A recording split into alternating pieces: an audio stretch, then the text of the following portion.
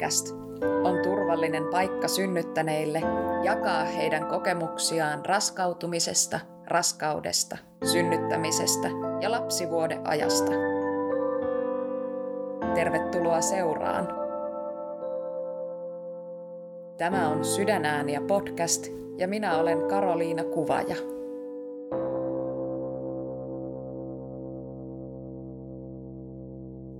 Hei! Tämänpäiväisessä jaksossa Anna kertoo 2 synnytyskokemustaan. Esikoisen synnytys meni kiireelliseen sektioon, kun synnytys ei edennyt ja lopulta vauvan sydänäänet laskivat. Kuopuksen synnytys käynnistyi kyllä spontaanisti, mutta esikoisen synnytyksen tapaan ei edennyt, joten synnytystä käynnisteltiin useampana päivänä. Ja viimein, sektiosalin ollessa jo varattu, lapsi syntyi alateitse. Annalla oli kuitenkin istukan ja vuodon kanssa ongelmia, joten hän joutui käymään mutkan leikkaussalissa myös Kuopuksen syntyessä. Sydänääniä podcast-sarjassa synnyttäneet kertovat kokemuksiaan omin sanoin ja omin äänin. Sarja ei sisällä terveysneuvontaa, virallisia hoito-ohjeita tai synnytyksen ammattilaisten neuvoja.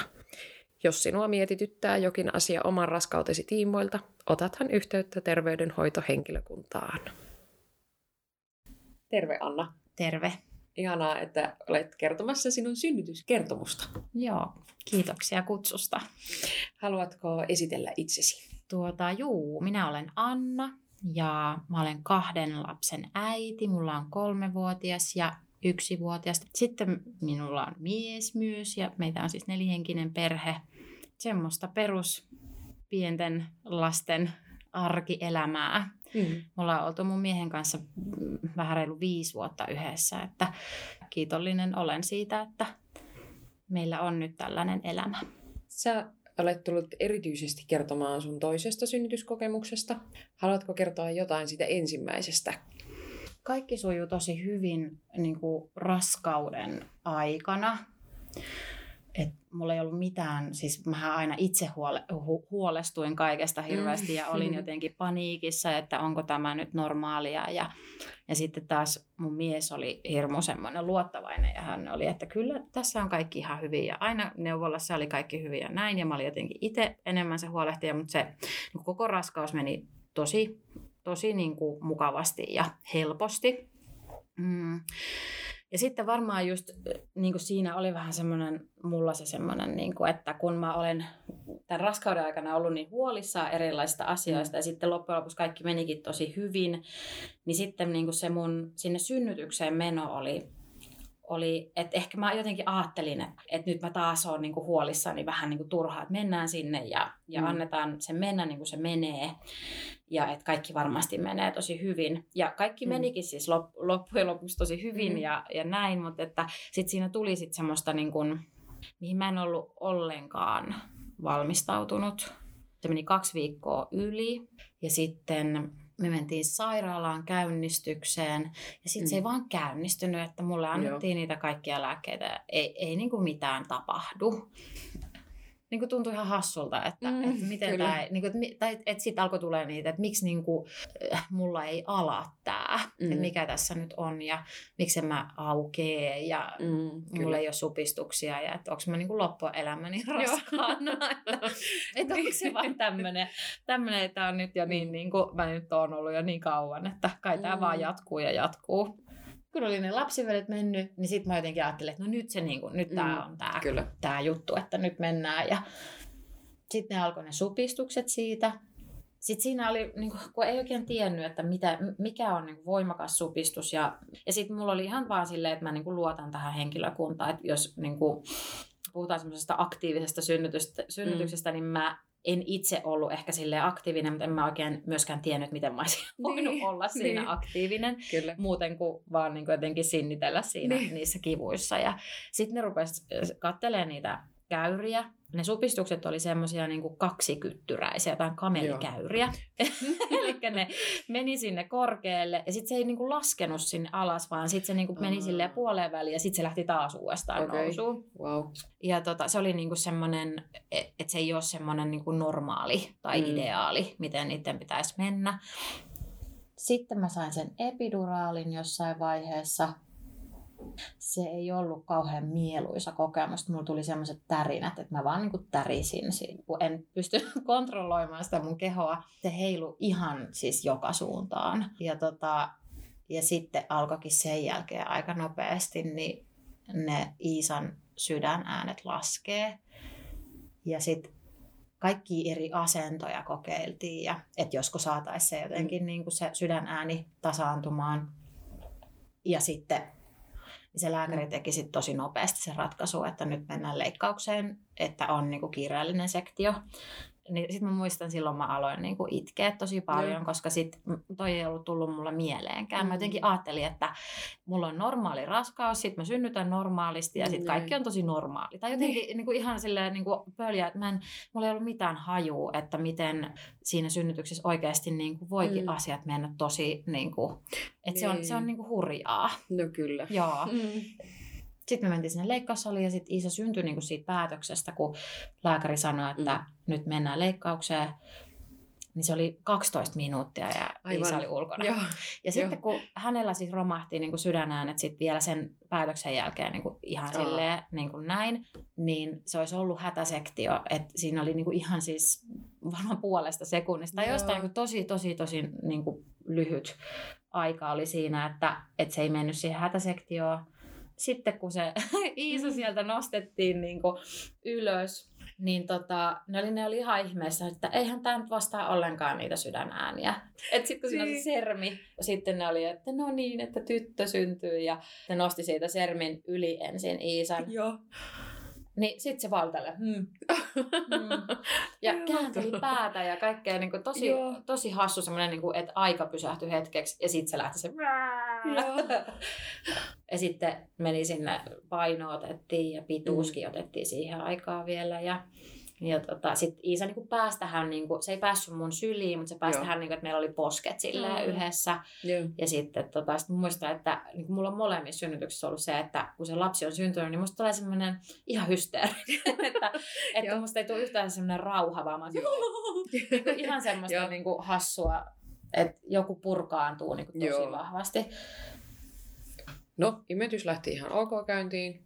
Mutta siinäkin oli jotain, mutta niin siinä vissiin aina on vähän. Tai että ei ole silleen niin sanottu, että se niin kuin lähtee heti silleen. Mutta niin kuin, että oli siinä jotain, että mun piti hirveästi pumpata silloin ja näin. Mutta kyllä mä niin kuin sanoisin, että Iisan kanssa se imetys lähti kyllä hyvin käyntiin. Joo. Miten sä toivoit siitä synnytyksestä?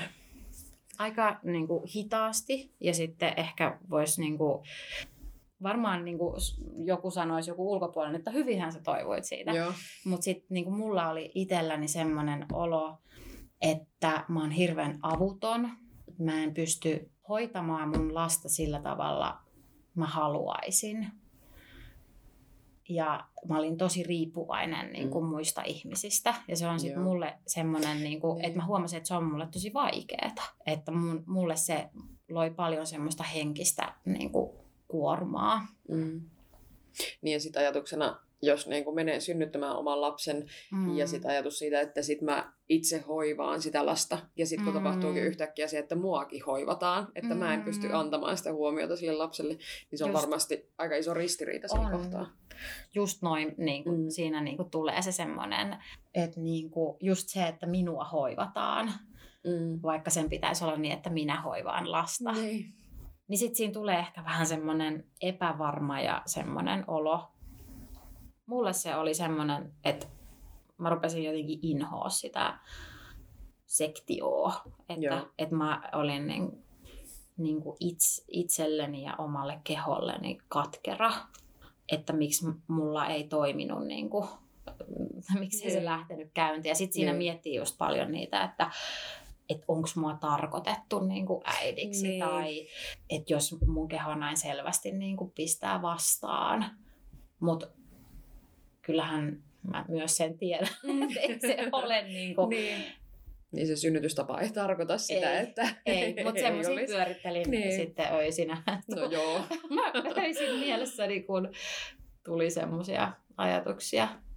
Kävit sä missään puhumassa siitä sektiosta? Kävin. Siellä synnytys, siellä on niin kuin tai me käytiin niinku sen synnytyksen jälkeen mun mielestä puhuu, ja sitten me käytiin vielä ennen tätä toista synnytystä niin puhumassa siellä Pelkopolilla myöskin.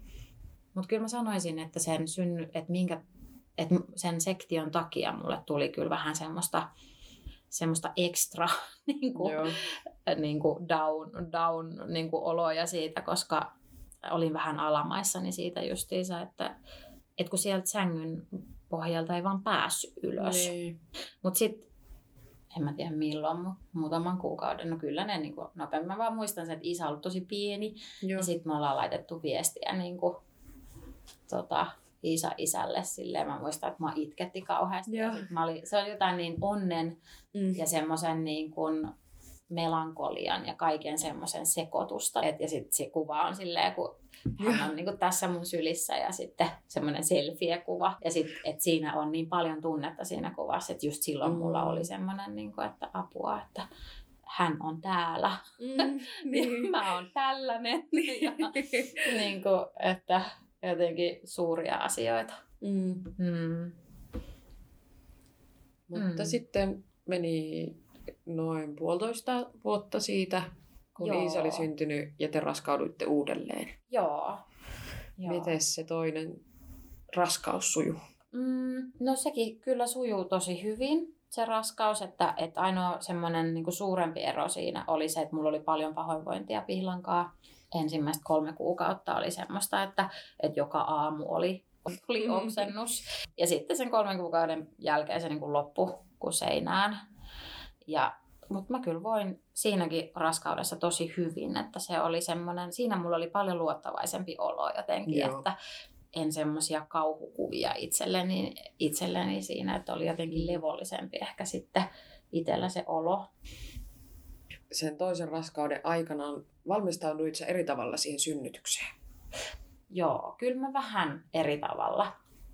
No se, että me käytiin siellä niinku juttelemassa siitä ja niinku juttelemaan näistä ensimmäisen synnytyksen jälkeisistä tunteista ja sit siitä, että mitä jos menee uudelleen sektioon, niin siihen niinku sitten tavallaan siihen niinku valmistauduttiin silleen, että se tiedostettiin, että se on mahdollista, mutta tietysti mä sitten, niinku, koska mulla oli se kokemus siitä sektiosta niinku semmoinen, että mä en niin nauttinut siitä jälkifiiliksestä, niin mä niin kovasti toivoin, että mä voisin synnyttää alateitse, mutta niin kuin, että silleen oli semmoista armollisuutta sitten itselle enemmän, että jos tulee sektio, niin että se on ihan yhtä hyvä synnytys. Joo, ja että niin kuin, tärkeintä on se, että vauva niin kuin, saadaan terveenä ulos ja että jotenkin sitä piti käydä keskustelemaan siellä.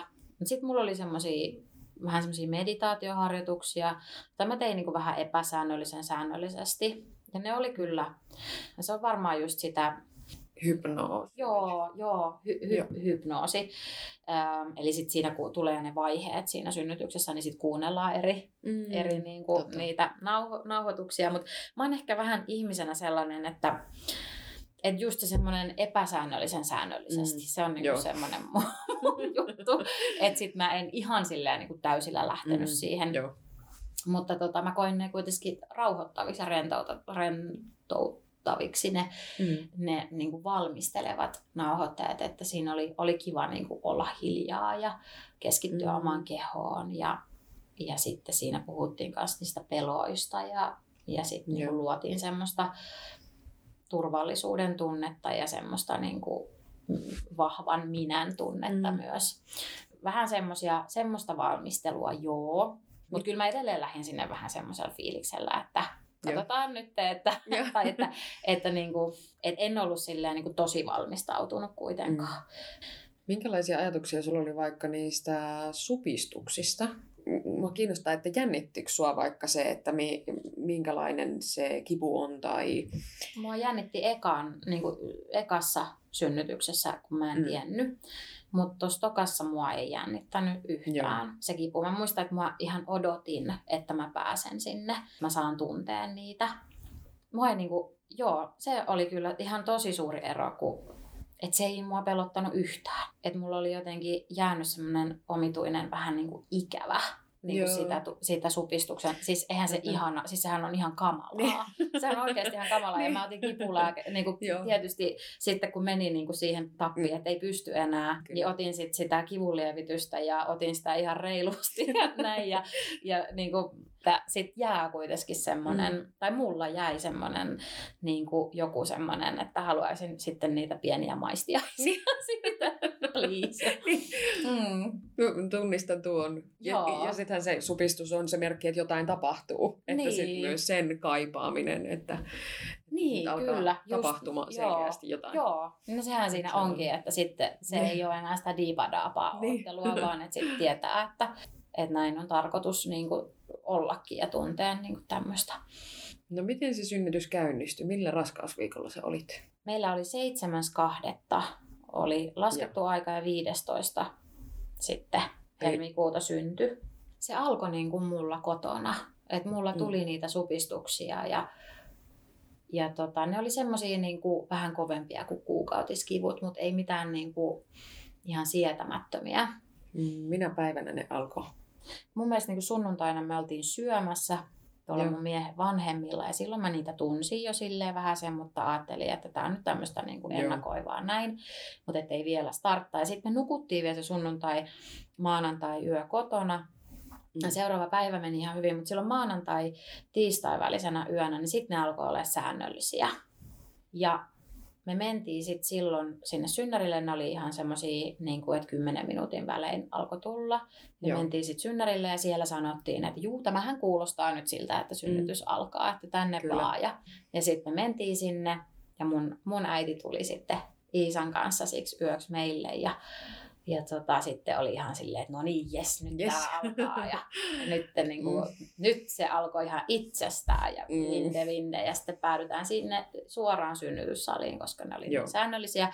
Ja sitten ne oli jo silleen mun mielestä niin kuin jo ihan kipeitä.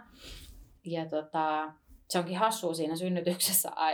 Molemmissa on tälleen, että kun alkaa ne supistukset ja sitten ne onkin jo silleen aika kipeitä, niin sitten on silleen jotenkin vähän silleen voittaa, että jes, mikä kyllä nämä, että on kyllä kipeitä tekee näin. Ja sitten on silleen, että sulle ei ole vielä mitään ajuakaan, mitä ne voi olla. Jotenkin, että se on jännä, miten siinä toisessakin on, että ehkä mä nyt tässä niin kuin synnytyksessä, että mun kipupiste onkin korkeampi tai kipu tämmöinen, mutta ei, se oli ihan vaan semmoista alkumaustetta vaan. Ja sitten se otti multa, se oli, että onko lapsivedet mennyt, ja sitten mä olin, että ei ole mennyt. Että ei ole niinku mitään semmoista, mutta sitten jostain syystä se päätti ottaa sitten semmoisen testin, että onko ne mennyt. Sitten se olikin, että on. Sitten se, että no onko sulla mitään hajua, milloin on? Ja sitten mä että no ei kyllä niinku mitään. Ja sitten mä niinku jotenkin silleen ajattelin, että silloin sunnuntaina, kun mulla alkoi ne supistukset, niin että mulla ehkä niinku jotain vaahtoa tai semmoista oli. Mutta sitten kun se on tosi vaikea, jos ei se tuu silleen niinku oikeasti sieltä. Niin, että se on vaan niinku tihkunut. Se on tihkunut.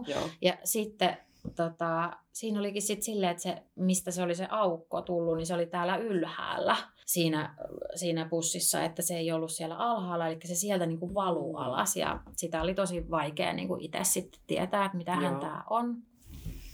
Mutta sitten siihen laittiin vaan semmoinen arvio, että sunnuntaina kello 8 illalla, kun ei voinut tietää. Eli lapsivesi on mennyt 10. helmikuuta ja kalvot on puhkaistu 13. helmikuuta. Et siinä on niinku ollut monta päivää silleen. Sitten se varmaan se kalvojen puhkaiseminen, siinä on se ajatus, että se niinku laukaisee sitä tai käynnistelee sitä synnytystä ehkä kanssa. Oliko se silloin maanantai-iltana, kun te tulitte sinne sairaalalle, niin tehtiinkö sulle sisätutkimus silloin? Joo. Olitko sä avautunut silloin yhtään? Mä olin ehkä avautunut niinku tyyliin silleen pari. Siis ihan tosi vähän. Et sit mä muistan, kun mä olin jotenkin tosi toiveikas, kun se tehtiin, niin sit se olikin niinku, että no eipäs täällä vielä on mitään tapahtunut. Niin siitä tuli taas se semmoinen, niitä muistikuvia siitä aikaisemmasta synnytyksestä, että apua, tää kuulostaa niin tutulta. Joo, avautumisvaihe on ollut tosi pitkä. Ja se on ollut niin tämä ensimmäinen vaihe niin 41 tuntia. Joo. Et se tuntui ihan semmoiselta myös sama, että varmaan raskaana ikuisesti, että ei niinku ikinä. Ja sitten se oli niin hidasta se avautuminen. Mutta silloin maanantai-tiistai välisenä yönä, kun me mentiin sinne, niin me oltiin niinku se loppuyö siellä synnytysosastolla. Ja siinä meidät vastaanotti sama kätilö, joka silloin sitten lopulta oli kätilönä siinä synnytyksessäkin. Totta. Ja kun hän lähti aamulla yövuorosta, niin hän sanoi, että no niin, hyvää synnytystä, että minä tulen vasta sitten, että te olettekin jo hyvin sitten synnyttäneet. Niin ja sitten kun nähtiin seuraavan kerran, niin se oli mukana sitten siinä. Ja onneksi oli, koska hän oli ihan huippu. Ja oli kyllä muutkin kätilöt, oli ihan huippuja, mutta että jotenkin, että se oli niin kuin silleen ympyrä sulkeutu sitten hienosti. Sulla oli siis koko ajan supistukset käynnissä. Te olitte yön siellä salissa. Joo. Ja sitten tiistai-päivänä meidät siirrettiin osastolle, koska ei ollut niin kuin auennut yhtään. Ja sitten vissiin se meni niin, että sitten keskiviikkona mulla alkoi ne supistukset olemaan niin kovia ja sitten mä olin alkanut niinku aueta enemmän, mutta silloinkin mä olin varmaan vasta 4 senttiä auki tai jotain tämmöistä niinku keskiviikkoaamuna. Mutta ne oli niin kovia ne supistukset, että sitten mut vietiin taas uudestaan sinne synnytyssaliin ja että nyt oot loppuun asti täällä, et ei enää sitten ees taas mennä. Ja sitten mä silloin keskiviikkona sain sitten sen epiduraalin. Ja joka päivä, kun mä soitin äitille tai mun Anopille, niin että no niin, tänään se syntyy ihan varmasti, että kyllähän tuo kaikki nyt ihan pakko ja näin. Ja sitten jossain vaiheessa sain kuitenkin se epiduraali ja sehän toimi sitten niinku ihan älyttömän hyvin. Sitten torstainakin vielä, niin koko päivä siellä oltiin siellä synnytyssalissa ja mä muistan, että se torstai oli mulla semmoinen päivä, että mä niinku keräsin voimia, että mulla ei ollut yhtään kipuja. Sitten mulla ei ollut enää niinku sellaista, että mä menisin vaikka pissalle itse, vaan sit mut katedroidiin aina, kun oli toi virtsarakko niinku täyttynyt. Mutta silloin torstaina mulle ei enää annettu juotavaa jossain vaiheessa, että mä en saanut enää juoda. Liittyen varmaan sit siihen, että siinä alkoi olla se aika lähellä se mahdollisuus siihen leikkaukseen. Joku tämmöinen siinä oli, että ei ollut ruokaa eikä juomaa sitten enää jossain vaiheessa. Ja sitten mä muistan, että se oli kyllä ihan kammottavaa, koska oli ihan kauhea jano. Niin. Ja suu oli ihan kuiva, ei ollut niitä kipuja, että mä toki tunsin sen, kun se supistus alkaa ja näin, mutta ei ole kipuja, mutta jotenkin, että antakaa mut jotain. Niin sitten jollain spraypullalla ruiskittiin sitä. Mutta se torstai oli silleen, niin kuin, se oli ihan niin kuin täydellinen päivä sillä, että mä pystyin nukkuu sen niin kuin aika pitkälti, että mä vaan katsoin telkkaria ja nukuin. Eli sä olit myös siellä yksin siellä synnärillä sitten? Olin mä jo aika paljonkin silleen vietin, että ei ollut puoliso sitten kun se lähti siihen, että tämä kestää, niin sitten hänen piti olla sitten niin kuin esikoisen kanssa. Miltä se susta tuntui? Musta se oli ihan ok, koska mä tiesin, että sit heti että asutaan pienessä kaupungissa ja niin kuin, että hän oli kuitenkin lähtövalmiina, että sitten jos alkaisi jotain tapahtua, niin hän olisi siellä tosi nopeasti.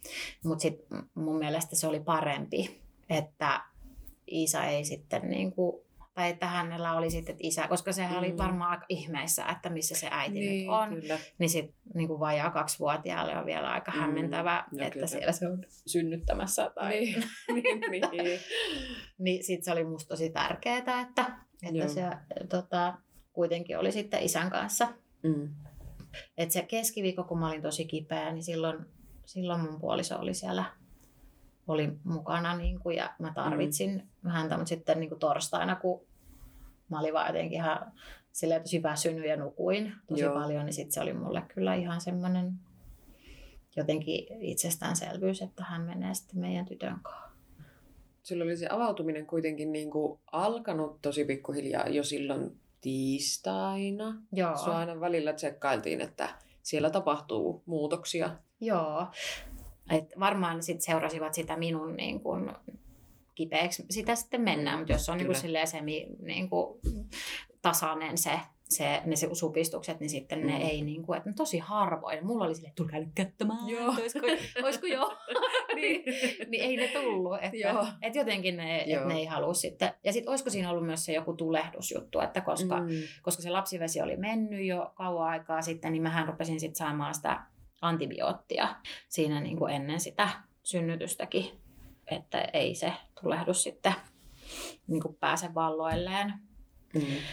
Mutta niin, se torstai, kun mä sain levätä ihan siis hirmusasti, niin se oli sitten, mä luulen, että se on ollut yksi semmosista niinku tosi tärkeistä osista sitä koko synnytys, niinku, tai sitä koko kaarta, koska sitten kun alkoi olemaan niinku torstai-päivä jo lopussa ja oli tosi myöhä illalla, varmaan 11 aikaa illalla tai näin, ja tämä oli sitten tämä kätilö sieltä alkuosasta, niin oli palannut sitten taas yövuoroon ja lääkäri sitten tuli silloin siihen ja lääkäri sitten sanoi, että jos ei ole syntynyt niin kuin keskiyöhön mennessä, silloin oli varmaan auki ehkä olisiko 8 senttiä tai jotain, niin kuin, että ollaan jo niin kuin vähän lähempänä, kyllä. Mutta näin, niin, että jos ei ole syntynyt siihen mennessä, niin sitten leikataan. Että hän varaa jo ajan sieltä leikkaussalista, että silloin niillä on semmoinen, että on joku leikkaus nyt käynnissä, niin sitten kun se on ohi, niin sitten sä voisit olla seuraava. Niin sittenhän tämä kätilö pisti kuule hösseliksi aivan täysin. Hän on semmoinen oikein pitkän linjan kätilö ja varmasti niin kuin kumpi vaan, sektio tai alateitse, niin yhtä hyvä, mutta että hän tiesi, että minusta niin kuin minä haluaisin kokea sen alateitse syntyksen, niin mä sain paljon myös akupunktioa niin kuin tämän viikon aikana siihen kivunlevitykseen, ja se toimi mulla tosi hyvin. Ja plus mä sain epiduraalia ja mä sain vaikka mitä kaikkia, mutta että se akupunktio oli yksi niin kuin tosi tehokas myös. Ja sitten se laittoi mulle semmoisen akupunktio, semmoisen kruunun tonne päähän. Myös jotenkin niin kuin tänne käsiin jotain laitto. Ja sitten jotenkin hän, niin kuin, mutta mun mies on aivan eri mieltä tästä. Mä oon saattanut keksiä tämän omassa päässäni. Mutta mun mielestä hän niin kuin sanoi, että kun se on jo niin auki se kohdunkaula, että voi niin kuin kaikki kätilöt, anteeksi, mä oon voinut kuvitella tämän aivan mielessäni. Mutta sen voisi jotenkin pyöräyttää niin kuin sen vauvan niin kuin pään ympärille. Että kun on saatu niin kuin tälleen näin, niin sen voi silleen niin kuin venyttää ja pyöräyttää silleen, että et sitten vauva tulisi sieltä. No okei, kuulostaa tosi loogiselta. Joo, ja mä oon ehkä kuullut tosta kyllä. Okei, eli mä saatan olla ihan oikeassa, koska sit mun mies on taas silleen, niin kuin, että no ei todellakaan sanonut mitään. Mutta mä olin, että kyllä se mun mielestä sanoi. Ja sitten kaikkea otti oksitosiinia pois ja antoi olla 10 minuuttia poissa ja sitten täräytti sen taas jotenkin täysillä päälle. Ja tämmöisiä niin kuin säätöjä hän teki siellä. Ja sanoi lääkärille, että me tarvitaan vielä puoli tuntia. Se oli niinku ihan niin pienestä kiinni, että tarvitaan, että voiko niinku, ja siinä kohdassa se oli niin, että sitten se lääkäri oli, että no okei, että hän kysyy niinku sieltä leikkauspuolelta, että voiko tehdä näin. Ja sitten ne otti jonkun mua ennen vielä. Jotenkin silleen. Mä sain sen niinku jonkun lisäajan sitten siihen. Ja tietysti niinku sit siinä vaiheessa, kun sehän on mulla sit niinku vaan semmoinen niinku täysluotto niihin työntekijöihin, että niinku, et toi kätilö on nyt niin varma, että vaikka tämän seuraavan puolen tunnin aikana niin sydänäänet ei laske, seuraavan puolen tunnin aikana ei iske tulehdus. Että hän oli tosi varma kaikesta ja mä olin kyllä vähän silleen huolissani siitä päätöksestä. Tai olihan mua siitä konsultoitu, mutta olin vähän silleen, niin kuin, että onko mä nyt oikeasti niin kuin valmis tämmöiseen näin suureen, että nyt niin kuin se mun leikkausaika niin kuin perutaan ja siirretään myöhemmäksi.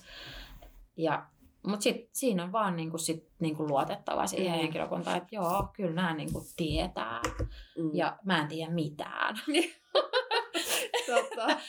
Mä en edes tiedä, mä en edes tunne näitä supistuksia. Sanotaan, että ponnista sit kun siltä tuntuu, niin en mä tunne mitään. Että nyt vaan niinku tässä yritetään operoida mua auki tälleen manuaalisesti ja lääkkeellisesti. Ja sitten se sai kuin saikin sen jonkun puolen tunnin aikana, niin se sai, mutta niin onko se nyt se 10 senttiä, mitä se onnistui siinä. Ja kyllä se oli ihan sen kätilön niin kuin ansiota. Että en mä usko, että mä olisin niin kuin itse, että se ei ole niin kuin ollut silleen itsestään, että on mitään näin, että koska hän niin kuin, siis suorastaan pisti hösseliksi, siis se oli ihan uskomaton. Ja sitten kädentaidot pelissä. Kyllä. Sä olit siis tässä kohtaa sun miehen kanssa siellä. Joo. Sä et tuntenut supistuskipuja. En. Ja sitten... Siis mä en ainakaan muista. Joo. Mutta sitten taas mun mies on eri mieltä. Sanoi, että kyllähän sä olit tosi kipeä. Joo. Ja sitten mä ajattelin, että en mä tuntenut mitään. Sitten hän sanoi, että nyt sä voit alkaa ponnistaa. Ja tähän liittyy tosi hauska juttu, että sit mä en ollut, me oltiin mietitty sen kätilön kanssa erilaisia ponnistusasentoja ja kaikkea niinku ihan semmoista, tosi semmoisia niinku hurjiakin asentoja. Ja sit mä aina tarjosin, että voiko mä tälleen? Ja sit se oli silleen, joo, ihan voit tolleenkin. Ja sitten mä olin, että no okei, että kokeillaan tämmöistä, että mä menin sit polvilleen niinku siihen sänkyyn, että mä otan kiinni sitten sieltä takaa silleen niinku. Ja sitten, että mies voi mennä sitten sinne niin kuin toiselle puolelle, että me ollaan kasvokkain. Mun mies piti kiinni siitä sängystä ja minä pidin kiinni hänen peukaloistaan. Ja mä olin hänelle, että joo, mä saan tosi hyvän otteen näistä.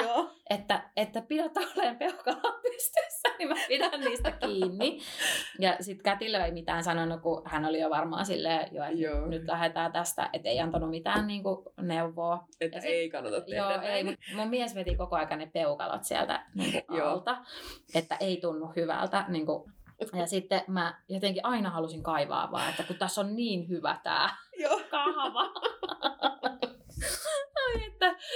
Ja sitten se vaan aina liuutti ne peukalot pois sieltä, että ei tällä lailla. No sitten mä löydettiin sitten semmoinen yhteinen hyvä siinä ja sitten sit se kätilö oli, että no niin, nyt on ollut supistus ja nyt voit alkaa ponnistaa. Ja sitten mä ponnistan silleen. Ja mulle on sitten sanonut monet kaverit, että ei kannata ponnistaa kauhean kovaa, koska sit voi käydä niin, että niinku repee. Että silleen pikkuhiljaa lähtee niinku työntää. Ja sitten mä olin tämmöisen iskostanut päähän ja sitten pikkasen ponnistin siinä ja sitten se on se kätilö, että no vois vähän pikkusen, sun on pakko ponnistaa vähän mietin niinku siinä, että nyt se kelaa mielessään silleen, että mä teen kaiken tämän duunin. Niin. Että se pääsee ponnistaa ja nyt se tekee tommosia ihan minejä, että miten me selvitään tästä ikinä. Mutta sitten me vaihdettiin se asento, ei tuntunut musta yhtään semmoiselta, että mä pystyisin, että mulla oli joku polvet siinä ja se oli hankala. Ja sitten me otettiin se semmoinen synnytysjakkara ja sitten siinä mä niinku, sitten aloin ponnistamaan ja edelleen en tuntenut niitä, niinku sitä ponnistamisen tarvetta. Et mä katsoin sitä laitetta ja katsoin, että nyt tulee supistus. Ja sitten mä aina kysyin siltä, että voiko mä nyt ponnistaa. Ja sitten se oli, että nyt voi mennä. Se oli kyllä aika, siis se tuntuu, että kun ei ollut sitä tarvetta siihen tai sitä tunnetta ja siis se niinku oikeasti niinku ei silleen, se tuntuu ihan toivottomalta, että mistä mä, mihin suuntaan ja miten mä nyt täältä. Ja sit mä vaan niinku ajattelin, että satasella vaan niinku joka suuntaan. Että niinku ihan täysin. Ja silleen, niinku, se oli kyllä tosi hurjaa. Siellä siis kirottiin ihan hirveästi. Ja sun mies oli sun selän takana niinku, että aina kun mä ponnistan, niin mä nojasin häneen ja pidin niinku sit sen jakkaran niistä etukahvoista kiinni. Ja sit vaan täysin ponnistin ja sit kirosin aivan hirveästi. Se oli niin epätoivoinen se olo, että mihin mä tunne niinku mitään. Tunsit se kipua? No kun mun mielestä mä en tuntenut, mutta sitten niinku, taas sit mun mies sanoi, että niinku, et todellakin tunsit kipua. Että ei se kyllä siltä näyttänyt, että se olisi ollut kivutonta, mutta mä en niinku muista. Sitten siinäkin tilanteessa oli ihan hassu tilanne. toi mun mies alkoi sitten, mä tunsin semmoista hytkyntää siellä mun selän takana. Häntä siis alkoi naurattamaan. Ja hän tietysti yritti sitä hirveästi pidätellä, koska sehän on tilanne, missä ei koskaan niinku, siis ihan kamalaa, niinku, jos joku alkaa nauraa siellä. Joku toinen, kun sä synnytät. Niin. Ja sitten siinä on vielä ne kätilöt ja niinku, tiedätkö, semmoinen niinku, naisvoittonen. Niinku, ja sitten siellä on se yksi äijä, joka nauraa hiihtää siellä. Mutta se oli niin absurdi, se, että se oli se, niinku, hänen niinku, semmoinen joku ihan hullunkurinen niinku, purku siinä. Joo. Ja sitten varmaan se, että mä kirosin niin hirveästi ja sitten aina pyysin anteeksi, kun sitten oli se ponnistus loppunut. Ja et se oli niinku jotenkin tosi, ja hän kuvasikin sitä myöhemmin tosi hyvin, että synnyttäminen on jotenkin hänen niinku muistikuvansa semmoinen, että meidät molemmat pistetään niinku ostoskärryyn istumaan ja jyrkkää alamäkeen vaan heittää. Koittakaa selvitä. Niin, että se on semmoista hirveät hirveätä semmoista sitä ei voi pysäyttää. Sitä ei voi pysäyttää, sä et tiedä yhtään mihin suuntaan olet menossa ja kauhean hurjaa. Kertoiko se kätilösi samalla kun sä ponnistit joka suuntaan, että eteneekö se lapsi siellä käytävässä? Onko se tulossa? Joo, kyllä se aina kertoi, joo. Ja sitten aluksi ei ollut oikein tulossa ollenkaan. Ja sitten siinä varmaan oli vähän semmoinen hetki, että sitten se alkaa se pää sieltä näkyy, mutta sitten se imasee takaisin sisään. Et siinä oli joku tommonen, että se pitää saada sen tietyn pykälän yli, että pää on alkaa tulla ihan oikeasti. Silleen se jatkui aina välillä. Mä nousin siitä penkiltä ylös ja verryttelin vähän sen ja sitten takaisin sinne istumaan ja ponnistamaan. Aina sen aikana, kun mä odotan seuraavaa supistusta, niin mä siinä nousin seisomaan. Että oli pakko, kun se on siinä jakkaralla se istuminen, se on hirveän hyvä asento, mutta sitten siinä väsyy jalat tai puutuu silleen. Ja sitten se alkoi silleen etenee ja sitten oli pää ulkona ja sitten se kätilö ja hän, joka oli siinä auttamassa, se toinen kätilö, niin ne tsemppasi mua ihan tosi paljon. Piti mut kyllä silleen kartalla, että onko tilanne hyvä vai ollaanko vielä että antoi silleen toivoa sitten, kun se alkoi se tilanne edetä. Ja sitten kun vauva syntyi, niin se onkin jännä se, tiedät, että tai silleen, että se on jännä semmoinen plörähys, mikä jotenkin silleen blum. Ja sitten se loppu vaan tuli ulos sieltä. Totta. Tai en tiedä, että oliko sulla silleen, mutta jotenkin musta tuntuu, tunnistan ton ajatuksen. Että kun se kaikkein tiukin osa on silleen työntynyt ulos, niin sitten se loppu vaan silleen jotenkin plörähti ja solahtaa. Ja sitten, ja me ei tiedetty, että tuleeko tyttö vai poika.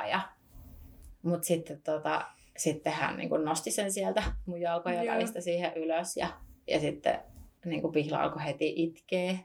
Ja sitten, että no kumpi tuli. Ja sitten mulla tuli taas se kova semmoinen se hysteerinen purku siihen. Se on tosi outo se, että mihin se keho sit vielä pystyy sen jälkeen, kun se on tommosen tehnyt. Kun kätilö nosti siihen eteen, niin se on automaattinen, että mä otan sen syliin. Ja otan syliin ja sitten mä kun nousin siitä jakkaralta ja se kätilö oli silleen, varmaan siellä oli kaikki eritteet lattialla ja mulla oli varmaan jalat ihan limassa ja kaikessa. Ja sitten se kätilö oli silleen, että pystytkö sä kävelee vauva sylissä tai että varmaan ne oli siinä jossain aika lähellä, että jos kaatuu tai muuta. Ja sitten se oli vaan jotenkin niin silleen, että no kyllä minä pystyn.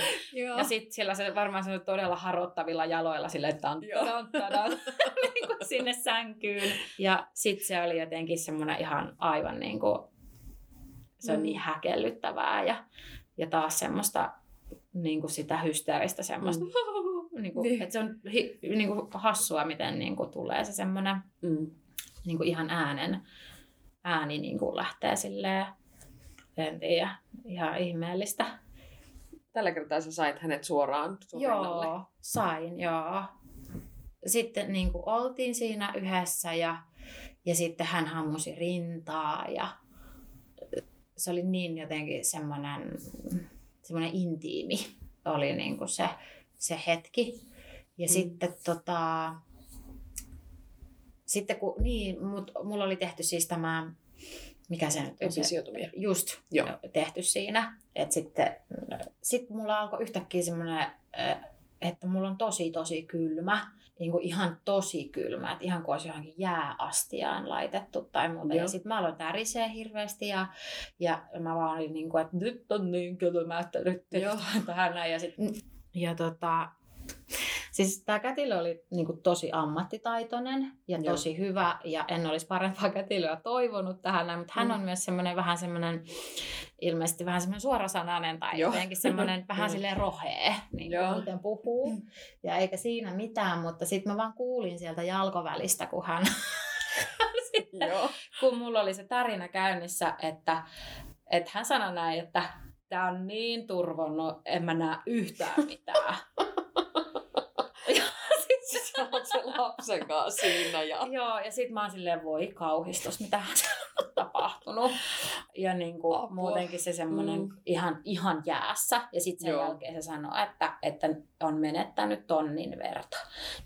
Hei, tässä oli vielä se, että sitä istukkaahan ei niinku tullut, että sitä odotettiin. Ja sitten mä olin vauvan kanssa siinä niinku, ja sitten niinku kätilö siellä sitä, että tätä istukkaa, että sitä ei nyt saada, sitä yritettiin painaa sieltä jotenkin irrottaa ja näin, ja sitä ei nyt niinku tuu. Ja siinä mua jo silloin varoiteltiin, että voi olla, että pitää mennä sitten leikkaussaliin, niinku, että se jotenkin poistetaan sieltä. Sitten se irtos, ja sitten sen jälkeen se valahti se veri myös sitten siitä, että se jotenkin sen jälkeen mulla iski sitten se horkka.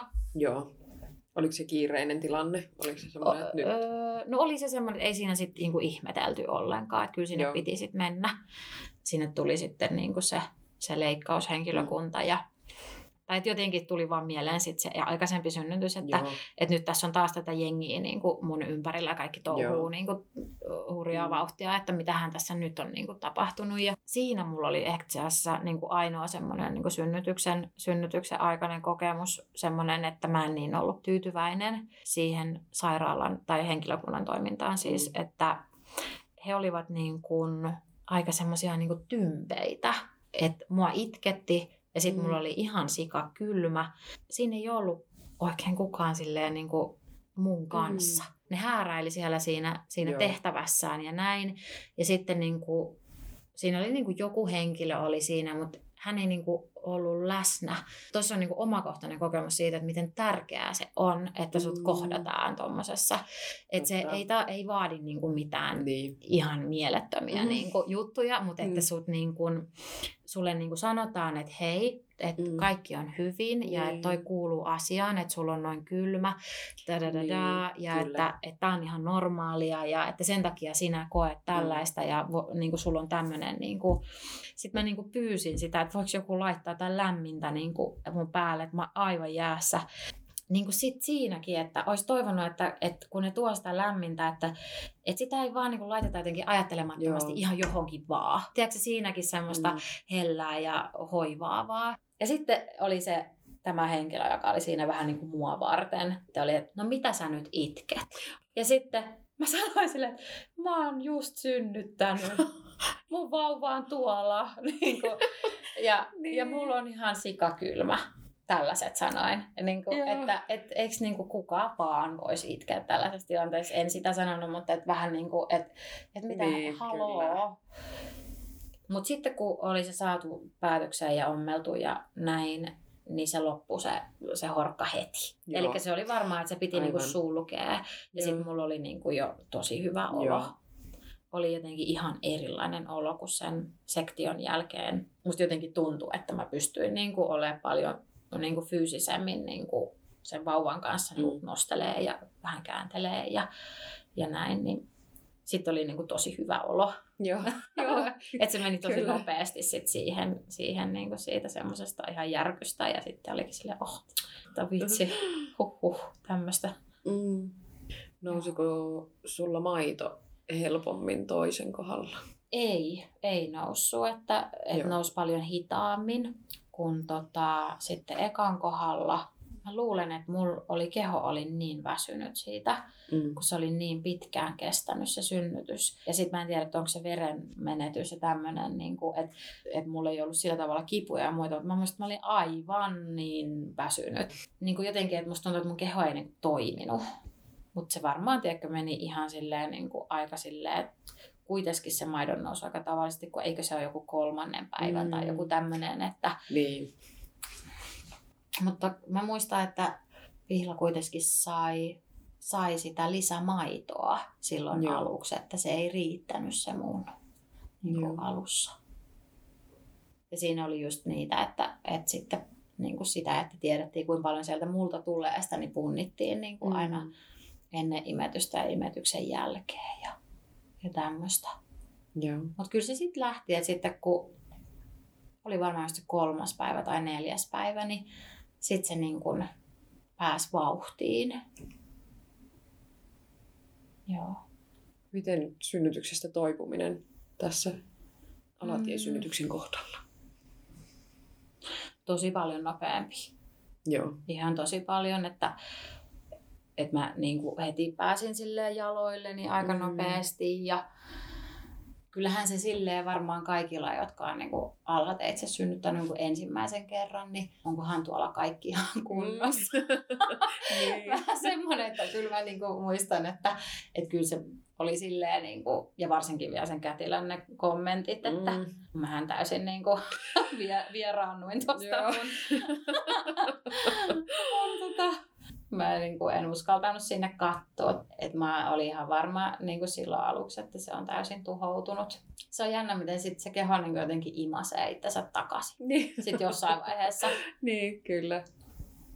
Näiden 2 synnytyskokemuksen perusteella, miten sä valmistautuisit 3. synnytykseen ja minkälaisia neuvoja sä voisit antaa tällä hetkellä synnytykseen valmistautuvalle? Kyllä siihen keskittyisin, että mä tekisin raskauden aikana lantiopohjanlihaksia säännöllisesti. Ja myös niin kuin ihan sen niin kuin oman selän takia. Ja keskusta on olemassa vielä ja se elää ja sitä niin kuin muistetaan. Ja mä en ole oikein ollut semmoinen, kun mä oon ollut raskaana, että mä olisin niin kuin jutellut sille mun mahalle. Tai jotenkin, niin kuin, että toki niin kuin koskettanut ja tälleen. Mä en ole silleen ehkä niin kuin laulanut ja se on tuntunut musta semmoiselta, että mä en ole siihen niin kuin pysähtynyt sen äärelle. Se ei tunnu musta yhtään hassulta tai pöljältä. Päinvastoin se tuntuu, mutta sitten jotenkin semmoinen, mä en osannut siihen niin kuin pysähtyä sen äärelle. Mä niin kuin jos 3. kerran olisi raskaana, niin mä varmaan tekisin vähän jotain semmoista. Niin kuin olisin siinä niin kuin enemmän, niin kuin, että sitä kautta ehkä sitä semmoista meditaation harjoitusta tai näin. Mä oikein osaa sanoa niin kuin mitään semmoisia neuvoja. Kun sit jos sanoo silleen, että, niin kuin, että miten mä vaikka ensimmäisen kanssa, että no se menee, että eihän siihen voi vaikuttaa ja se menee miten se menee ja näin. Niin sitten niin kuin mulle tuli kyllä ihan päin pläsiä se, että ai se menikin näin. Ja että apua, että tässähän voi käydä vaikka mitä. Ja, niin se tuli sellaisena, että se tulee sitten niin kuin semmoisena takaiskuna, joka saattaa sitten vaikuttaa siihen semmoiseen epävarmuuteen sit jälkeenpäin ja jotenkin vähän semmoiseen, että olinpas minä hölmö. Ja sit ei halua myöskään niinku sanoa, että hei, että se on tosi hurjaa ja siellä voi käydä mitä vaan, koska ei halua semmoista, että ihminen menisi sinne myöskään pelon kanssa. Mutta jotenkin semmoista, että miten niinku se tuleekaan menemään, niin niinku, että se ei ole niinku sen ihmisen vika tai että eikö mä muistanut tehdä sitä ja sen takia mä en niin kuin onnistunut. Niin. Tavallaan se semmoinen itsensä ruoskiminen niin kuin jälkeenpäin, että, joka on varmaan myös tämmöinen niin kuin tunnollista ja kilttien niin kuin ihmisten myös semmoinen joku ja tunnistettava. Niin kuin, että se voi suorittaa sitä niin kuin täydellisesti. Se voi mennä niin kuin suorittaa synnytystä, vaan että siihen pitää niin kuin olla armollinen itselleen niin kuin sen aikana ja sen jälkeen. Että mitä ikinä se sitten onkaan ja minkälainen. Että ei ole niinku huonompia ja parempia synnytyksiä, on vaan erilaisia. Ja sitten kun miettii niinku lääketiedettä, että ilman tätä meidän mieletöntä niinku tietotaitoa lääketieteessä, niin mä luulen, että mun molemmat lapset ja ehkä minä olisi varmaan menehdytty. Jotenkin sit, niin kuin varsinkin just ensimmäisen synnytyksen jälkeen, niin mulla oli silleen jotenkin ihan silleen, lääketiede, on siellä me tässä ajassa.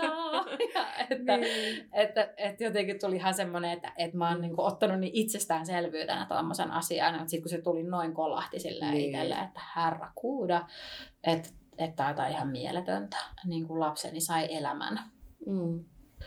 Mutta ei sekään ole aina niin itsestäänselvyys, hoitovirheitä sattuu ja muuta. Että on tuossa myös sitten ollut paljon myös sen tietotaidon niin kuin lisäksi, niin myös sitten jotain ihan muitakin asioita.